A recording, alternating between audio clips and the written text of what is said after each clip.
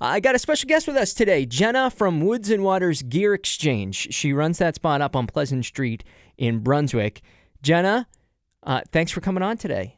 Hey, Brian. Thanks for having me. We found out about Jenna about a month ago. I had not heard of the store before, but I love what you guys do up there.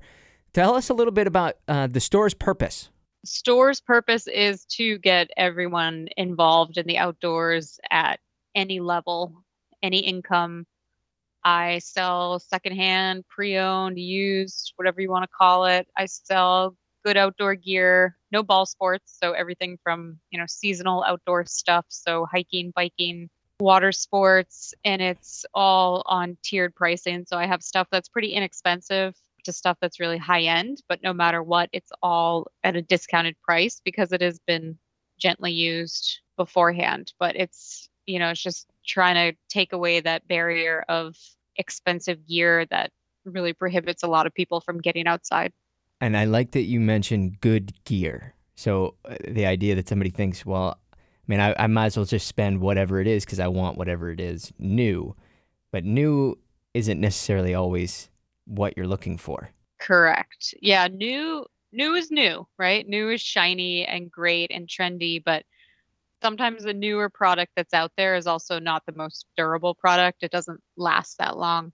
One of the cool things I've seen in my store for the last 3 years is that a lot of the pieces made in the 90s that are made in the US, those items are kicking along and they're in really great shape still. Whereas something that was made in, 2015 is starting to degrade. So it's pretty interesting to see what stuff has been around and what company has really kind of stood behind their products. But yeah, used is not bad.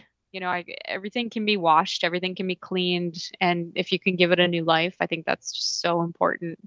And it's, obviously talking to the larger conversation of climate change and less items in the landfill, but it's also showing, how resourceful we can be as humans and how to make things last, especially if they have memories and stories attached to them.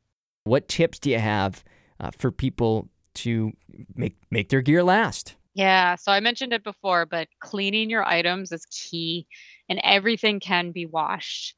There's certain instructions on how to wash each item, but it can be washed. So I think the biggest thing, unfortunately, we're in a drought, but everyone has a rain jacket, and you should be washing your jacket or ski jacket at least once a year. And a lot of people kind of look at me and be like, oh, I don't remember the last time I washed my rain jacket. Most items, even used ones, do still have their care instructions. So follow those. You can always go online and check the manufacturer's care websites, but tents should be hosed down to sleeping bags, obviously, for used items. Most people are more comfortable washing items. But the biggest thing is that over time, grease and dirt will build up on fabrics and you need to get it out. Otherwise, the performance isn't there. So I do also sell items like a Gear Aid wash. It's a wash-in detergent that you can wash with your jackets or sleeping bags. If you don't have that on hand, you can use something mild like Woolite. And then the next important thing is just rinse and then dry it. It's got to be completely dry before you store items. Not everyone has a climate controlled area to store things. So it's also worth checking in on items, something that's been sitting in your barn for 10 years. If it still has new tags on it, there's a chance that it still has broken down if it wasn't in a controlled environment. So I love when people bring me like new with tags, but they're really old items. So just make sure you still check them because fabrics do break down and things do lose their performance over time. But if you keep an eye on them and just make sure that they're clean and updated. Now, like, how do you know for sure when your gear is like, truly done? When your gear, I guess it's easier to go this way. When your gear is done and unfortunately bound for the landfill when it gets really sticky. I find this a lot in old packs. So on the inside, if you touch the inside and it's like a tacky feeling, that means that you can't revive it. It's done. It's just the fabric's broken down. It also has a really distinct odor to it. It's not a good smelling odor. It's kind of like old cheese. I don't know what chemical that is.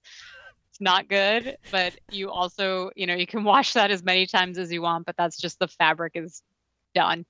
So those are kind of the two indicators. Once it's pretty sticky or smells, you just need to throw it out. Unfortunately, unless someone has a cool opportunity to make something out of degrading fabric. I always was thinking like flags might be cool, but so I see that a lot. I see that a lot, and unfortunately, I can't revive that. But that happens a lot in packs, tents, rain flies for tents, and rain jackets.